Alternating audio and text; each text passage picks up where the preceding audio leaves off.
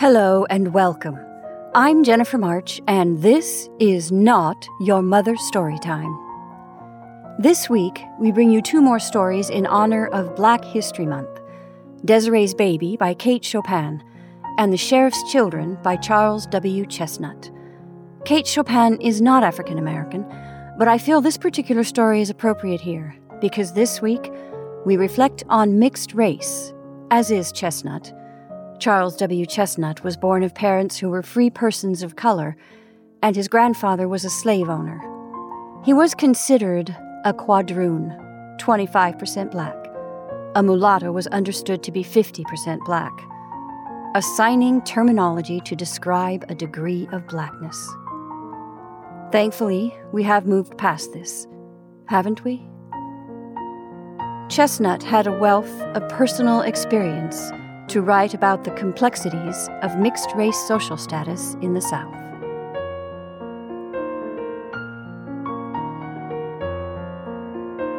And now, Desiree's Baby by Kate Chopin.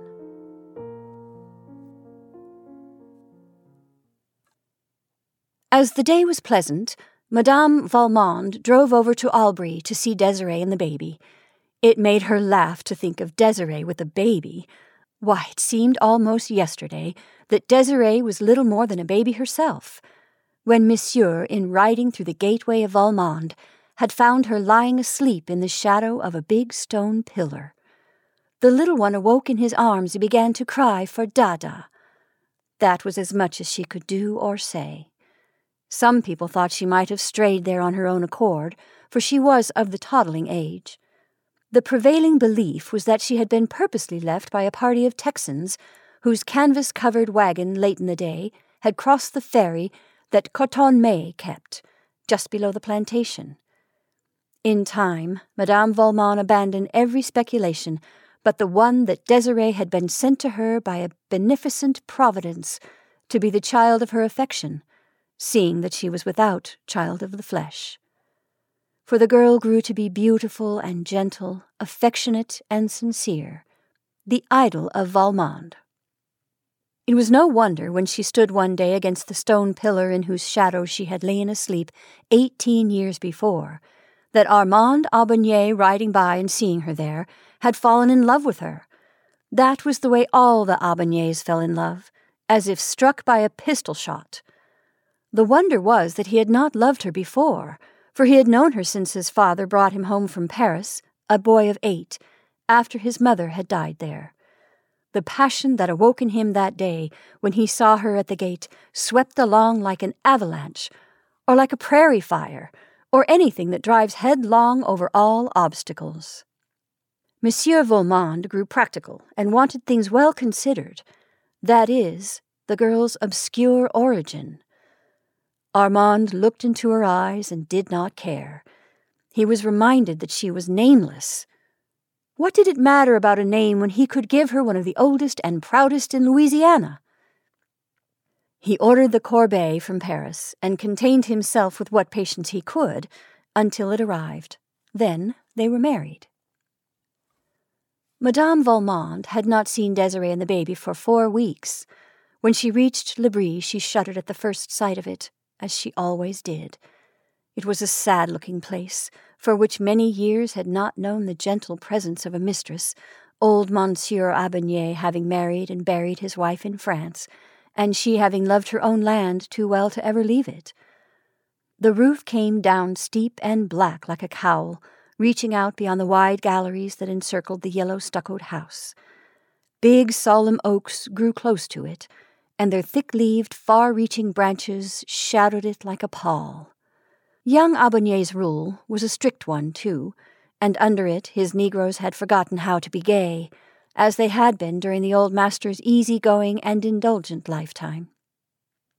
The young mother was recovering slowly, and lay full length in her soft white muslins and laces upon a couch. The baby was beside her, upon her arm, where he had fallen asleep at her breast. The yellow nursewoman sat beside a window fanning herself. Madame Valmond bent her portly figure over Desiree and kissed her, holding her an instant tenderly in her arms. Then she turned to the child. "This is not the baby!" she exclaimed in startled tones. French was the language spoken at Valmont in those days. "I knew you would be astonished," laughed Desiree, "at the way he has grown. Look at his legs, Mamma, and his hands and fingernails, real fingernails. Zandrine had to cut them this morning. Isn't it true, Zandrine?" The woman bowed her turbaned head majestically. "Merci, madame." "And the way he cries," went on Desiree, "is deafening. Armand heard him the other day as far away as Leblanc's cabin." Madame Valmont had never removed her eyes from the child. She lifted it and walked with it over to the window that was the lightest. She scanned the baby narrowly, then looked as searchingly at Zandrine, whose face was turned to gaze across the fields. "Yes, the child has grown, has changed," said Madame Valmont slowly, as she replaced it beside its mother. "What does Armand say?" Desiree's face became suffused with a glow that was happiness itself. "Oh, Armand is the proudest father in the parish, I believe, chiefly because it is a boy to bear his name, though he says not, that he would have loved a girl as well, but I know it isn't true. I know he says that to please me. And, Mamma," she added, drawing Madame Valmont's head down to her, and speaking in a whisper, "he hasn't punished one of them, not one of them since baby is born. Even Négrillon, who pretended to have burnt his leg that he might rest from work, he only laughed, and said Négrillon was a great scamp. Oh, Mamma, I'm so happy, it frightens me."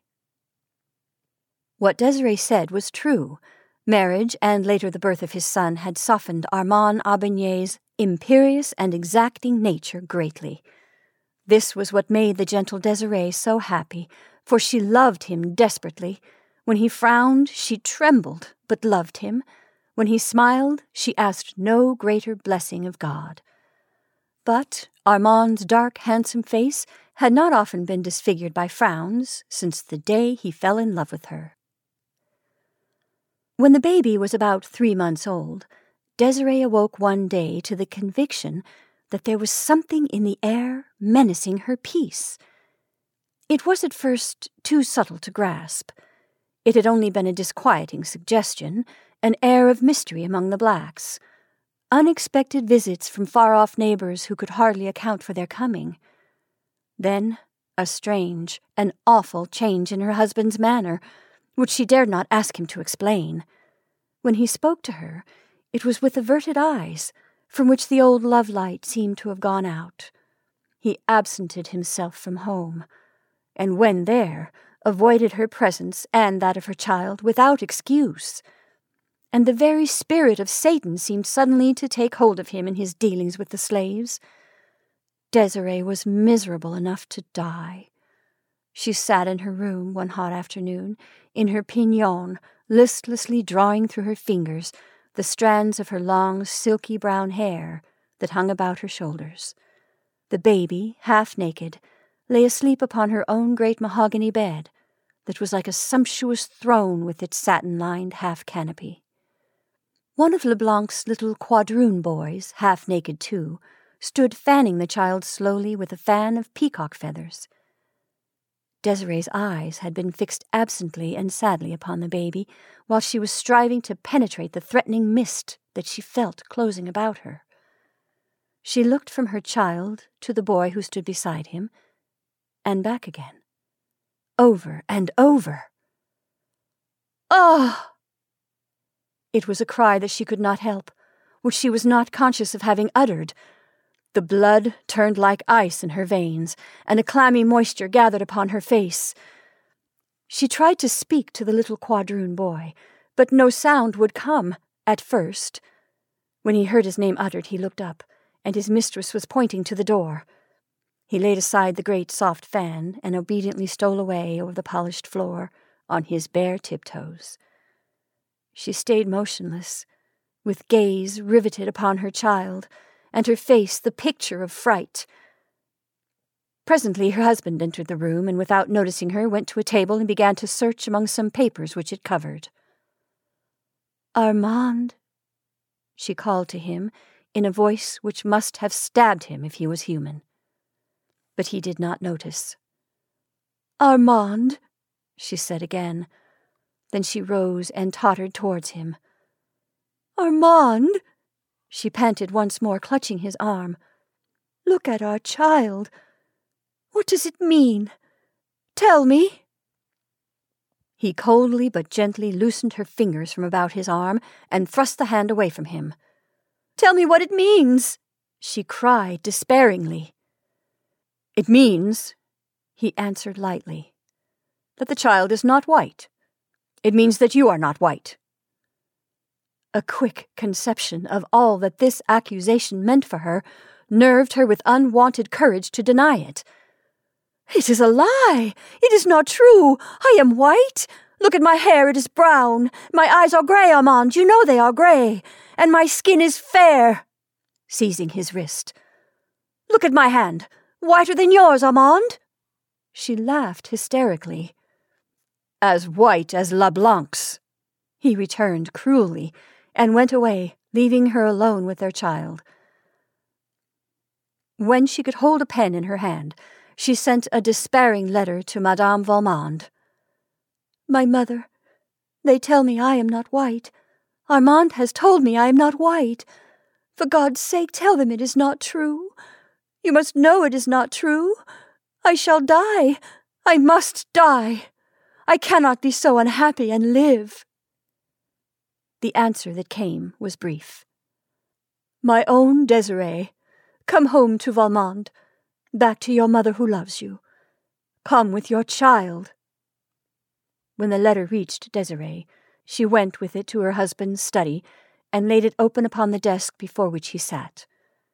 She was like a stone image, silent, white, motionless, after she placed it there. In silence, he ran his cold eyes over the written words. He said nothing. "Shall I go, Armand?" she asked in tones sharp with agonized suspense. "Yes, go." "Do you want me to go?" "Yes, I want you to go." He thought Almighty God had dealt cruelly and unjustly with him, and felt somehow that he was paying him back in kind when he stabbed thus into his wife's soul. Moreover, he no longer loved her, because of the unconscious injury she had brought upon his home and his name. She turned away like one stunned by a blow, and walked slowly toward the door, hoping he would call her back. "Goodbye, Armand," she moaned. He did not answer her. That was his last blow at fate. Desiree went in search of her child. Zandrine was pacing the sombre gallery with it. She took the little one from the nurse's arms with no word of explanation, and, descending the steps, walked away under the live oak branches. It was an October afternoon. The sun was just sinking. Out in the still fields the negroes were picking cotton. Desiree had not changed the thin white garment nor the slippers which she wore. Her hair was uncovered, and the sun's rays brought a golden gleam from its brown meshes. She did not take the broad beaten road which led to the far-off plantation of Valmond. She walked across a deserted field, where the stubble bruised her tender feet, so delicately shod, and tore her thin gown to shreds. She disappeared among the reeds and willows that grew thick along the banks of the deep, sluggish bayou. She did not come back again. Some weeks later, there was a curious scene enacted at L'Abri. In the center of the smoothly swept backyard was a great bonfire. Armand Aubigné sat in the wide hallway that commanded a view of the spectacle, and it was he who dealt out to the half-dozen negroes the material which kept this fire ablaze. A graceful cradle of willow, with all its dainty furbishings, was laid upon the pyre, which had already been fed with the richness of a priceless layette. Then there were silk gowns, and velvet and satin ones added to these. Lace, too, and embroideries, bonnets and gloves, for the corbeille had been of rare quality. The last thing to go was a tiny bundle of letters, innocent little scribbles that Desiree had sent him during the days of their espousal. There was the remnant of one back in the drawer from which he took them, but it was not Desiree's. It was part of an old letter from his mother to his father. He read it. She was thanking God for the blessing of her husband's love.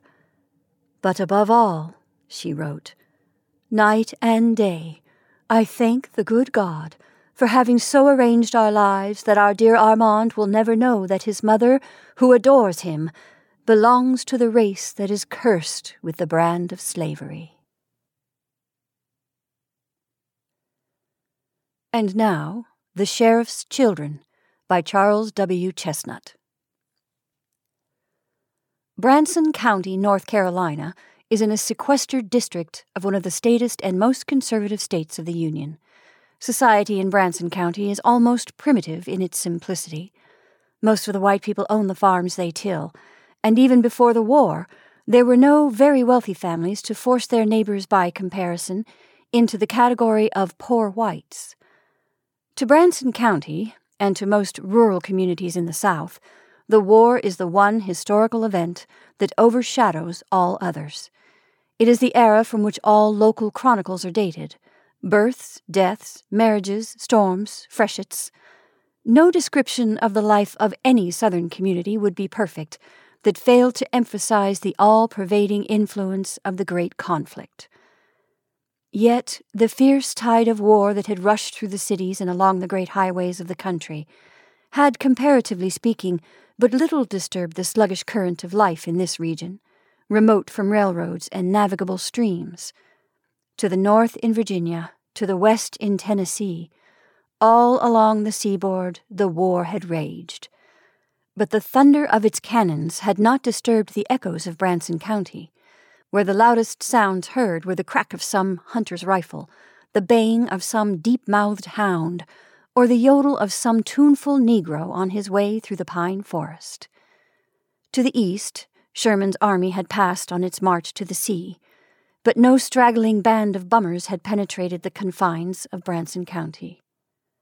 The war, it is true, had robbed the county of the flower of its young manhood. But the burden of taxation, the doubt and uncertainty of the conflict, and the sting of ultimate defeat had been borne by the people with an apathy that robbed misfortune of half its sharpness. The nearest approach to town life afforded by Branson County is found in the little village of Troy, the county seat, a hamlet with a population of 4,000 or 5,000. 10 years makes little difference in the appearance of these remote southern towns. If a railroad is built through one of them, it infuses some enterprise. The social corpse is galvanized by the fresh blood of civilization that pulses along the farthest ramifications of our great system of commercial highways. At the period of which I write, no railroad had come to Troy. If a traveler, accustomed to the bustling life of cities, could have ridden through Troy on a summer day, he might have easily fancied himself in a deserted village. Around him he would have seen weather-beaten houses, innocent of paint, the shingled roofs in many instances covered with a rich growth of moss. Here and there he would have met a razor-backed hog lazily rooting its way along the principal thoroughfare. And more than once he would probably have had to disturb the slumber of some yellow dog, dozing away the hours in the ardent sunshine, and reluctantly yielding up his place in the middle of the dusty road.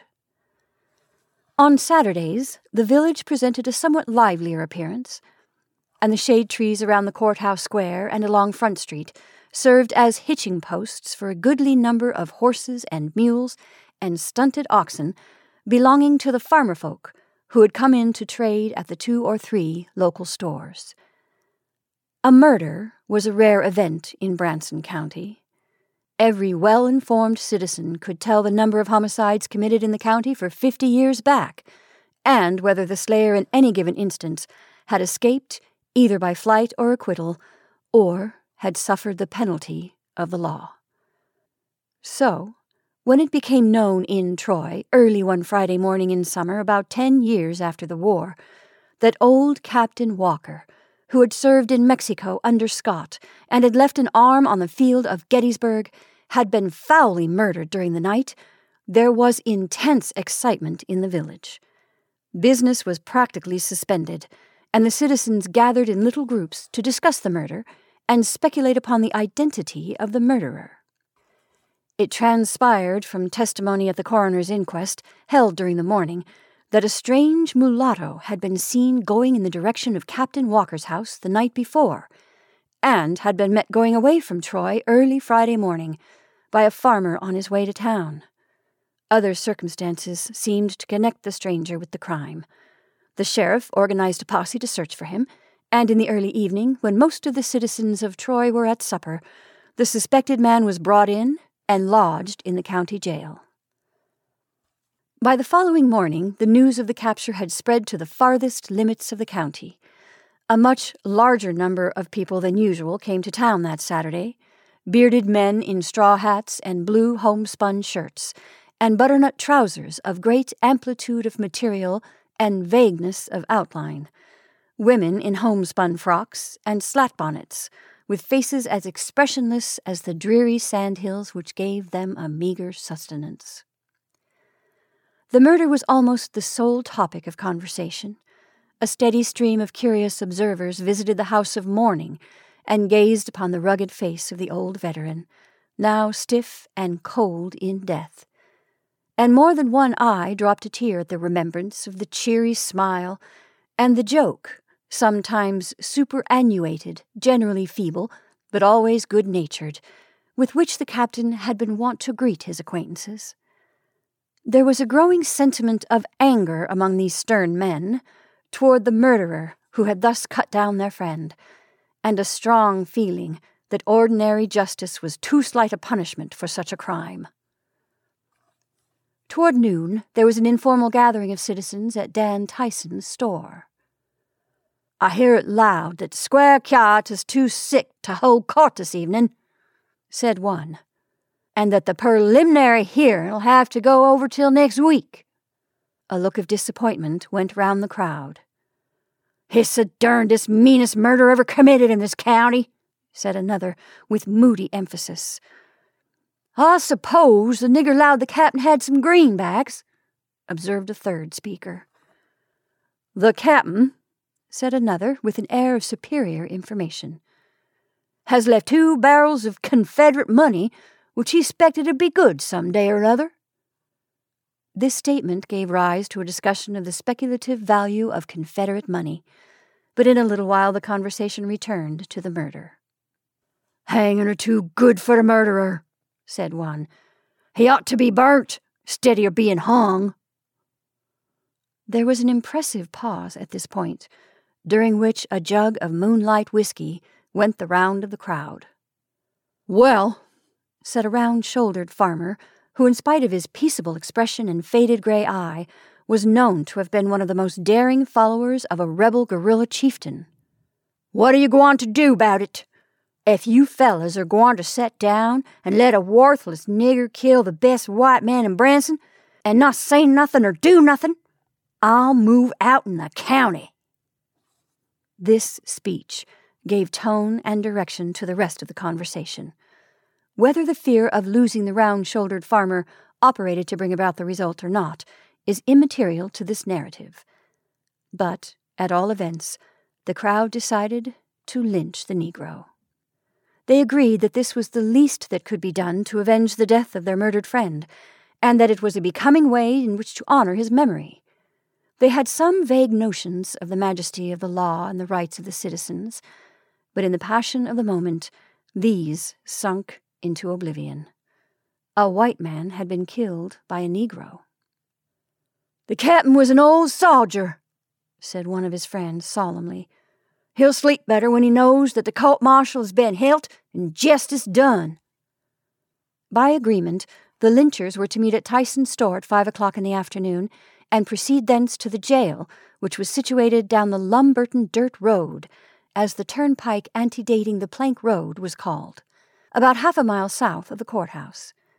When the preliminaries of the lynching had been arranged and a committee appointed to manage the affair, the crowd dispersed, some to go to their dinners, and some to secure recruits for the lynching party. It was 20 minutes to 5 o'clock when an excited Negro, panting and perspiring, rushed up to the back door of Sheriff Campbell's dwelling, which stood at a little distance from the jail and somewhat farther than the latter building from the courthouse. A turbaned colored woman came to the door in response to the Negro's knock. "Howdy, Sis Nance." "Howdy, Brer Sam." "Is the sheriff in?"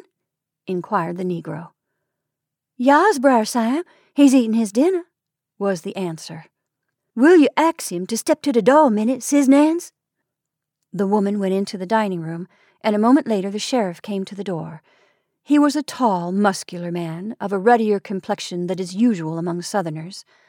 A pair of keen, deep-set, gray eyes looked out from under bushy eyebrows, and about his mouth was a masterful expression, which a full beard, once sandy in color, but now profusely sprinkled with gray, could not entirely conceal. The day was hot. The sheriff had discarded his coat and vest, and had his white shirt open at the throat. "What do you want, Sam?" he inquired of the Negro, who stood hat in hand, wiping the moisture from his face with a ragged shirt-sleeve. "Sheriff, they going to hang the prisoner what's locked up in the jail. They are coming this way now. I was laying on a sack of the corn down at the store, behind a pile of flour barrels, when I hearn Doc Kane and Colonel Wright talking about it. I slipped out in the back door and run here as fast as I could. I hearn you say down to the store onct that you wouldn't let nobody take a prisoner away from you without walking over your dead body, and I thought I'd let you know before they come, so you can protect the prisoner." The sheriff listened calmly, but his face grew firmer, and a determined gleam lit up in his gray eyes. His frame grew more erect, and he unconsciously assumed the attitude of a soldier who momentarily expects to meet the enemy face to face. "Much obliged, Sam," he answered. "I'll protect the prisoner. Who's coming?" "I don't know who all's coming," replied the Negro. "There's Mr. McSwain, and Doc Kane, and Major McDonald, and Colonel White, and a heap of others. I was so scared I done forgot more than half of 'em. I expect they must be most here by this time, so I'll get out in the way, for I don't want nobody for to think I was mixed up in this business." The Negro glanced nervously down the road toward the town, and made a movement as if to go away. "Won't you have some dinner first?" asked the sheriff. The Negro looked longingly in at the open door, and sniffed the appetizing odor of boiled pork and collards. "I ain't got no time for to tarry, Sheriff," he said. "But Sis Nance might give me something I can carry in my hand and eat on the way." A moment later, Nancy brought him a huge sandwich of split corn pone, with a thick slice of bacon inserted between the halves, and a couple of baked yams. The Negro hastily replaced his ragged hat on his head, dropped the yams in the pocket of his capacious trousers, and taking the sandwich in his hand, hurried across the road and disappeared into the woods beyond. The sheriff re-entered the house and put on his coat and hat. He then took down a double-barreled shotgun and loaded it with buckshot. Filling the chamber of a revolver with fresh cartridges, he slipped it into the pocket of the sack coat which he wore. A comely young woman in a calico dress watched these proceedings with anxious surprise. "Where are you going, Father?" she asked. She had not heard the conversation with the Negro. "I'm going over to the jail," responded the sheriff. "There's a mob coming this way to lynch the nigger we've got locked up. But they won't do it," he added with emphasis. "Oh, Father, don't go," pleaded the girl, clinging to his arm. "They'll shoot you if you don't give him up." "You never mind me, Polly," said her father reassuringly, as he gently unclasped her hands from his arm. "I'll take care of myself and the prisoner, too. There ain't a man in Branson County that would shoot me. Besides, I have faced fire too often to be scared away from my duty. You keep close in the house," he continued, "and if anyone disturbs you, just use the old horse pistol in the top bureau drawer. It's a little old-fashioned, but it did good work a few years ago." The young girl shuddered at this sanguinary allusion, but made no further objection to her father's departure. The sheriff of Branson was a man far above the average of the community in wealth, education, and social position. He had been one of the few families in the county that before the war had owned large estates and numerous slaves. He had graduated at the State University at Chapel Hill and had kept up some acquaintance with current literature and advanced thought. He had traveled some in his youth and was looked up to in the county as an authority on all subjects connected with the outer world. At first an ardent supporter of the Union, he had opposed the secession movement in his native state as long as opposition availed to stem the tide of public opinion. Yielding at last to the force of circumstances, he had entered the Confederate service rather late in the war and served with distinction through several campaigns, rising in time to the rank of colonel. After the war he had taken the oath of allegiance and had been chosen by the people as the most available candidate for the office of sheriff, to which he had been elected without opposition. He had filled the office for several terms and was universally popular with his constituents. Colonel or Sheriff Campbell, as he was indifferently called as the military or civil title happened to be the most important in the opinion of the person addressing him, had a high sense of the responsibility attaching to his office. He had sworn to do his duty faithfully, and he knew what his duty was, as sheriff, perhaps more clearly than he had apprehended it in any other passages of his life. It was therefore with no uncertainty in regard to his course that he prepared his weapons and went over to the jail. He had no fears for Polly's safety.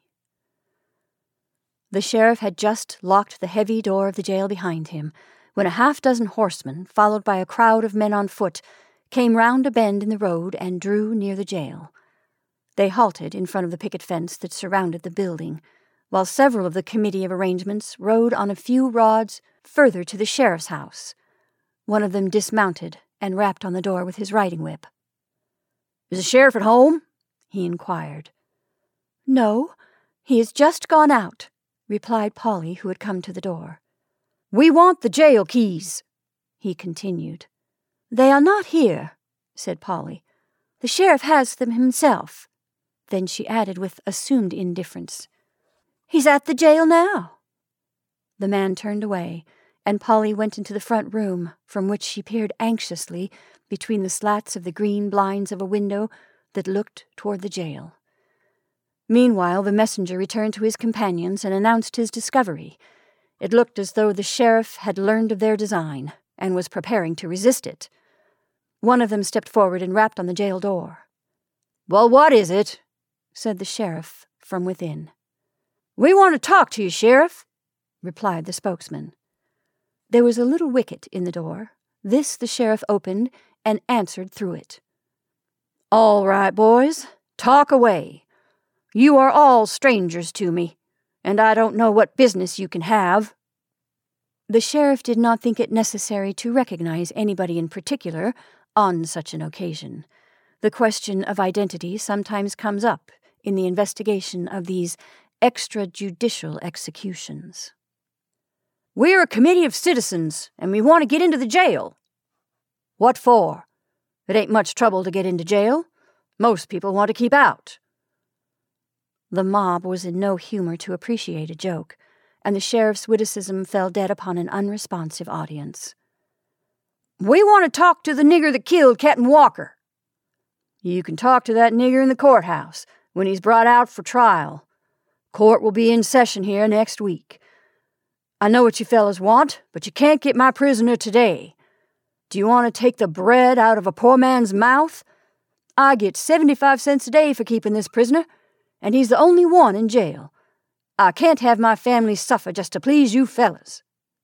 One or two young men in the crowd laughed at the idea of Sheriff Campbell's suffering for want of 75 cents a day, but they were frowned into silence by those who stood near them. "If you don't let us in," cried a voice, "we'll bust the door open." "Bust away," answered the sheriff, raising his voice so that all could hear. "But I give you fair warning. The first man that tries it will be filled with buckshot. I'm sheriff of this county. I know my duty, and I mean to do it." "What's the use of kicking, Sheriff?" argued one of the leaders of the mob. The nigger should hang anyhow. He richly deserves it. And we've got to do something to teach the niggers their places, or white people won't be able to live in the county." "There's no use talking, boys," responded the sheriff. "I'm a white man outside, but in this jail I'm sheriff, and if this nigger's to be hung in this county, I propose to do the hanging. So you fellas might as well ride about face and march back to Troy. You've had a pleasant trip, and the exercise will be good for you. You know me. I've got powder and ball, and I've faced fire before now, with nothing between me and the enemy, and I don't mean to surrender this jail while I'm able to shoot." Having thus announced his determination, the sheriff closed and fastened the wicket, and looked around for the best position from which to defend the building. The crowd drew off a little, and the leaders conversed together in low tones. The Branson County Jail was a small 2-story brick building, strongly constructed, with no attempt at architectural ornamentation. Each story was divided into 2 large cells by a passage running from front to rear. A grated iron door gave entrance from the passage to each of the 4 cells. The jail seldom had many prisoners in it, and the lower windows had been boarded up. When the sheriff had closed the wicket, he ascended the steep wooden stairs to the upper floor. There was no window at the front of the upper passage, and the most available position from which to watch the movements of the crowd below was from the window of the cell occupied by the solitary prisoner. The sheriff unlocked the door and entered the cell. The prisoner was crouched in a corner, his yellow face blanched with terror, looking ghastly in the semi-darkness of the room. A cold perspiration had gathered on his forehead, and his teeth were chattering with affright. "For God's sake, Sheriff," he muttered hoarsely, "don't let him lynch me. I didn't kill the old man." The sheriff glanced at the cowering wretch with a look of mingled contempt and loathing. "Get up," he said sharply. "You'll probably be hung sooner or later, but it shall not be today if I can help it. I'll unlock your fetters, and if I can't hold the jail, you'll have to make the best fight you can. If I'm shot, I'll consider my responsibility at an end." There were iron fetters on the prisoner's ankles and handcuffs on his wrists. These the sheriff unlocked, and they fell clanking to the floor. "Keep back from the window," said the sheriff. "They might shoot if they saw you." The sheriff drew toward the window a pine bench which formed a part of the scanty furniture of the cell, and laid his revolver upon it. Then he took his gun in hand and took his stand at the side of the window where he could, with the least exposure of himself, watch the movements of the crowd below. The lynchers had not anticipated any determined resistance. Of course they had looked for a formal protest, and perhaps a sufficient show of opposition to excuse the sheriff in the eye of any stickler for legal formalities. They had not, however, prepared to fight a battle, and no one of them seemed willing to lead an attack upon the jail. The leaders of the party conferred together with a good deal of animated gesticulation, which was visible to the sheriff from his outlook, though the distance was too great for him to hear what was said. At length, one of them broke away from the group and rode back to the main body of the lynchers, who were restlessly awaiting orders. "Well, boys," said the messenger, "we'll have to let it go for the present. The sheriff says he'll shoot, and he's got the drop on us this time. There ain't any of us that want to follow Captain Walker just yet. Besides, the sheriff is a good fellow, and we don't want to hurt him. But," he added, as if to reassure the crowd which began to show signs of disappointment, "nigger might as well say his prayers, for he ain't got long to live." There was a murmur of dissent from the mob, and several voices insisted that an attack be made on the jail. But pacific counsels finally prevailed, and the mob sullenly withdrew. The sheriff stood at the window until they had disappeared around the bend in the road. He did not relax his watchfulness when the last one was out of sight. Their withdrawal might be a mere feint, to be followed by a further attempt. So closely indeed was his attention drawn to the outside that he neither saw nor heard the prisoner creep stealthily across the floor, reach out his hand, and secure the revolver which lay on the bench behind the sheriff, and creep as noiselessly back to his place in the corner of the room. A moment after the last of the lynching party had disappeared, there was a shot fired from the woods across the road, a bullet whistled by the window and buried itself in the wooden casing a few inches from where the sheriff was standing. Quick as thought, with the instinct born of a semi-guerrilla army experience, he raised his gun and fired twice at the point from which a faint puff of smoke showed the hostile bullet to have been sent. He stood a moment, watching, and then rested his gun against the window and reached behind him mechanically for the other weapon. It was not on the bench. As the sheriff realized this fact, he turned his head and looked into the muzzle of the revolver. "Stay where you are, Sheriff," said the prisoner, his eyes glistening, his face almost ruddy with excitement. The sheriff mentally cursed his own carelessness for allowing him to be caught in such a predicament. He had not expected anything of the kind. He had relied on the Negro's cowardice and subordination in the presence of an armed white man as a matter of course. The sheriff was a brave man, but realized that the prisoner had him at an immense disadvantage. The two men stood thus for a moment, fighting a harmless duel with their eyes. "Well, what do you mean to do?" asked the sheriff with apparent calmness. "To get away, of course," said the prisoner, in a tone which caused the sheriff to look at him more closely, and with an involuntary feeling of apprehension.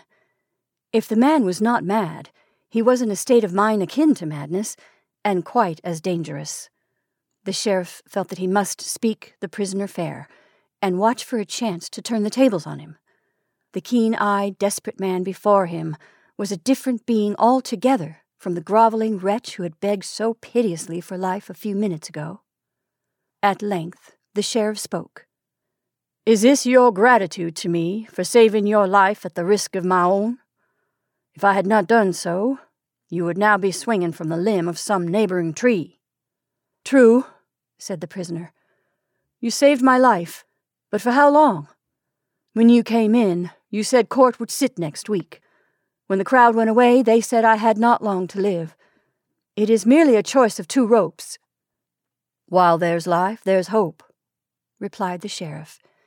He uttered this commonplace mechanically, while his brain was busy in trying to think out some way of escape. "If you are innocent, you can prove it." The mulatto kept his eye upon the sheriff. "I didn't kill the old man," he replied, "but I shall never be able to clear myself. I was at his house at 9 o'clock. I stole from it the coat that was on my back when I was taken. I would be convicted, even with a fair trial, unless the real murderer were discovered beforehand." The sheriff knew this only too well.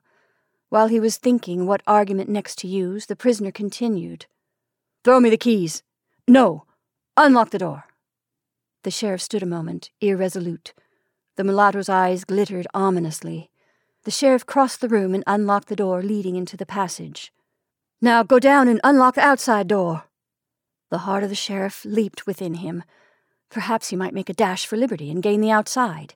He descended the narrow stairs, the prisoner keeping close behind him. The sheriff inserted the huge iron key into the lock. The rusty bolt yielded slowly. It still remained for him to pull the door open. "Stop!" thundered the mulatto, who seemed to divine the sheriff's purpose. "Move a muscle and I'll blow your brains out." The sheriff obeyed.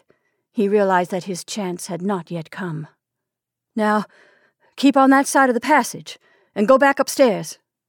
Keeping the sheriff under cover of the revolver, the mulatto followed him up the stairs. The sheriff expected the prisoner to lock him into the cell and make his own escape. He had about come to the conclusion that the best thing he could do under the circumstances was to submit quietly and take his chances of recapturing the prisoner after the alarm had been given. The sheriff had faced death more than once upon the battlefield. A few minutes before, well armed and with a brick wall between him and them, he had dared 100 men to fight. But he felt instinctively that the desperate man confronting him was not to be trifled with, and he was too prudent a man to risk his life against such heavy odds. He had Polly to look after, and there was a limit beyond which devotion to duty would be quixotic and even foolish. "I want to get away," said the prisoner, "and I don't want to be captured, for if I am, I know I will be hung on the spot. I am afraid," he added, somewhat reflectively, "that in order to save myself, I shall have to kill you." "Good God," exclaimed the sheriff in involuntary terror. "You would not kill the man to whom you owe your own life." "You speak more truly than you know," replied the mulatto. "I indeed owe my life to you." The sheriff started. He was capable of surprise, even in that moment of extreme peril. "Who are you?" he asked in amazement. "Tom, Cicely's son," returned the other. He had closed the door and stood talking to the sheriff through the grated opening. "Don't you remember Cicely? Cicely, whom you sold with her child to the speculator on his way to Alabama?" The sheriff did remember. He had been sorry for it many a time since. It had been the old story of debts, mortgages, and bad crops. He had quarreled with the mother. The price offered for her and her child had been unusually large, and he had yielded to the combination of anger and pecuniary stress. "Good God," he gasped. "You would not murder your own father?" "My father?" replied the mulatto. "It were well enough for me to claim the relationship, but it comes with poor grace from you to ask anything by reason of it. What father's duty have you ever performed for me? Did you give me your name, or even your protection? Other white men gave their colored sons freedom and money, and sent them to the free states. You sold me to the rice swamps." "I at least gave you the life you cling to," murmured the sheriff. "Life?" said the prisoner with a sarcastic laugh. "What kind of a life? You gave me your own blood, your own features. No man need look at us together twice to see that. And you gave me a black mother. Poor wretch. She died under the lash because she had enough womanhood to call her soul her own. You gave me a white man's spirit, and you made me a slave and crushed it out." "But you are free now," said the sheriff.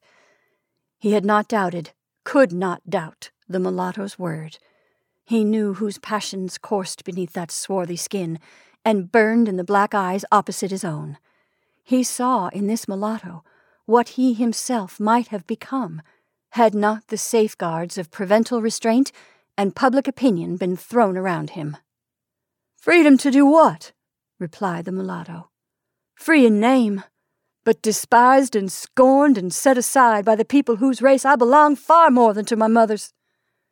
"There are schools," said the sheriff. "You have been to school." He had noticed that the mulatto spoke more eloquently and used better language than most Branson County people. "I have been to school, and dreamed when I went that I would work some marvelous change in my condition. But what did I learn? I learned to feel that no degree of learning or wisdom will change the color of my skin, and that I shall always wear what in my country is a badge of degradation. When I think about it seriously, I do not care particularly for such a life. It is the animal in me, not the man, that flees the gallows. I owe you nothing," he went on, "and expect nothing of you. And it would be no more than justice if I should avenge upon you my mother's wrongs and my own. But still, I hate to shoot you. I have never yet taken human life, for I did not kill the old captain.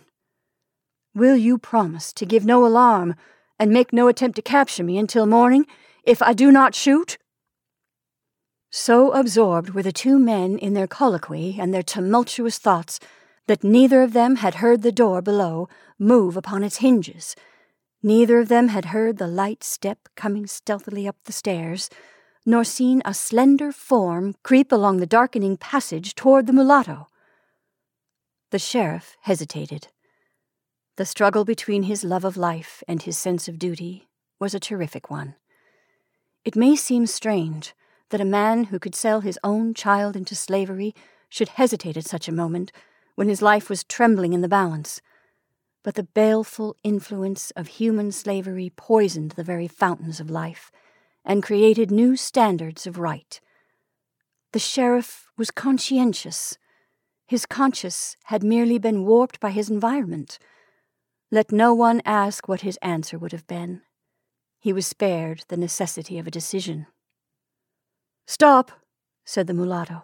You need not promise. I could not trust you if you did. It is your life or mine. There is no one safe way for me. You must die." He raised his arm to fire, when there was a flash, a report from the passage behind him. His arm fell heavily at his side, and the pistol dropped at his feet. The sheriff recovered first from his surprise, and throwing open the door, secured the fallen weapon. Then, seizing the prisoner, he thrust him into the cell and locked the door upon him, after which he turned to Polly, who leaned, half-fainting, against the wall, her hands clasped over her heart. "Oh, Father, I was just in time!"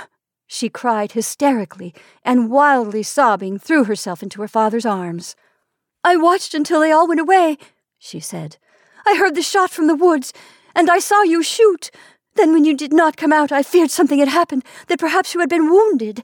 I got out the other pistol and ran over here. When I found the door open, I knew something was wrong, and when I heard voices, I crept up the stairs and reached the top, just in time to say he would kill you. Oh, it was a narrow escape." When she had grown somewhat calmer, the sheriff left her standing there and went back into the cell. The prisoner's arm was bleeding from a flesh wound. His bravado had given place to a stony apathy. There was no sign in his face of fear or disappointment or feeling of any kind. The sheriff sent Polly to the house for cloth, and bound up the prisoner's wound with a rude skill acquired during his army life. "I'll have a doctor come and dress the wound in the morning," he said to the prisoner. "It will do very well until then if you keep quiet. If the doctor asks you how the wound was caused, you can say that you were struck by the bullet fired from the woods. It would do you no good to have it known that you were shot while attempting to escape." The prisoner uttered no word of thanks or apology, but sat in sullen silence. When the wounded arm had been bandaged, Polly and her father returned to the house. The sheriff was in an unusually thoughtful mood that evening. He put salt in his coffee at supper and poured vinegar over his pancakes. To many of Polly's questions he returned random answers. When he had gone to bed, he lay awake for several hours. In the silent watches of the night, when he was alone with God, there came into his mind a flood of unaccustomed thoughts. An hour or two before, standing face to face with death, he had experienced a sensation similar to that which drowning men are said to feel, a kind of clarifying of the moral faculty, in which the veil of the flesh, with its obscuring passions and prejudices, is pushed aside for a moment, and all the acts of one's life stand out, in the clear light of truth, in their correct proportions and relations, a state of mind in which one sees himself as God may be supposed to see him. In the reflection following his rescue, this feeling had given place for a time to far different emotions. But now, in the silence of midnight, something of this clearness of spirit returned to the sheriff. He saw that he had owed some duty to this son of his, that neither law nor custom could destroy a responsibility inherent in the nature of mankind. He could not thus, in the eyes of God at least, shake off the consequences of his sin. Had he never sinned, this wayward spirit would never come back from the vanished past to haunt him. As these thoughts came, his anger against the mulatto died away, and in its place there sprang up a great pity. The hand of parental authority might have restrained the passions he had seen burning in the prisoner's eyes when the desperate man spoke the words which had seemed to doom his father to death. The sheriff felt that he might have saved this fiery spirit from the slough of slavery, that he might have sent him free to the north, and given him there, or in some other land, an opportunity to turn useful and honorable pursuits, the talents that had run to crime, perhaps to madness. He might, still less, have given this son of his the poor simulacrum of liberty which men of his caste could possess in a slave-holding community. Or least of all, but still something, he might have kept the boy on the plantation, where the burdens of slavery would have fallen lightly upon him. The sheriff recalled his own youth. He had inherited an honored name to keep untarnished. He had had a future to make. The picture of a fair young bride had beckoned him on to happiness. The poor wretch, now stretched upon a pallet of straw between the brick walls of the jail, had had none of these things. No name, no father, no mother in the true meaning of motherhood, and until the past few years, no possible future. And then, one vague and shadowy in its outline, and dependent for form and substance upon the slow solution of a problem in which there were many unknown quantities. From what he might have done to what he might yet do was an easy transition for the awakened conscience of the sheriff. It occurred to him, purely as a hypothesis, that he might permit his prisoner to escape. But his oath of office, his duty as sheriff, stood in the way of such a course, and the sheriff dismissed the idea from his mind. He could, however, investigate the circumstances of the murder, and move heaven and earth to discover the real criminal, for he no longer doubted the prisoner's innocence. He could employ counsel for the accused, and perhaps influence public opinion in his favor. An acquittal once secured, some plan could be devised by which the sheriff might, in some degree, atone for his crime against this son of his, against society, against God. When the sheriff had reached this conclusion, he fell into an unquiet slumber, from which he awoke late the next morning. He went over to the jail before breakfast and found the prisoner lying on his pallet, his face turned to the wall. He did not move when the sheriff rattled the door. "Good morning," said the latter, in a tone intended to wake the prisoner. There was no response. The sheriff looked more keenly at the recumbent figure. There was an unnatural rigidity about its attitude. He hastily unlocked the door and, entering the cell, bent over the prostrate form. There was no sound of breathing. He turned the body over. It was cold and stiff. The prisoner had torn the badge from his wound and bled to death during the night. He had evidently been dead several hours.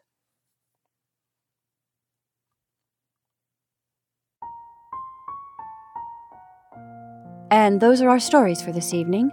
I hope you enjoyed Desiree's Baby by Kate Chopin and The Sheriff's Children by Charles W. Chesnutt. Thank you for listening. I'm Jennifer March, and this is not your mother's story time.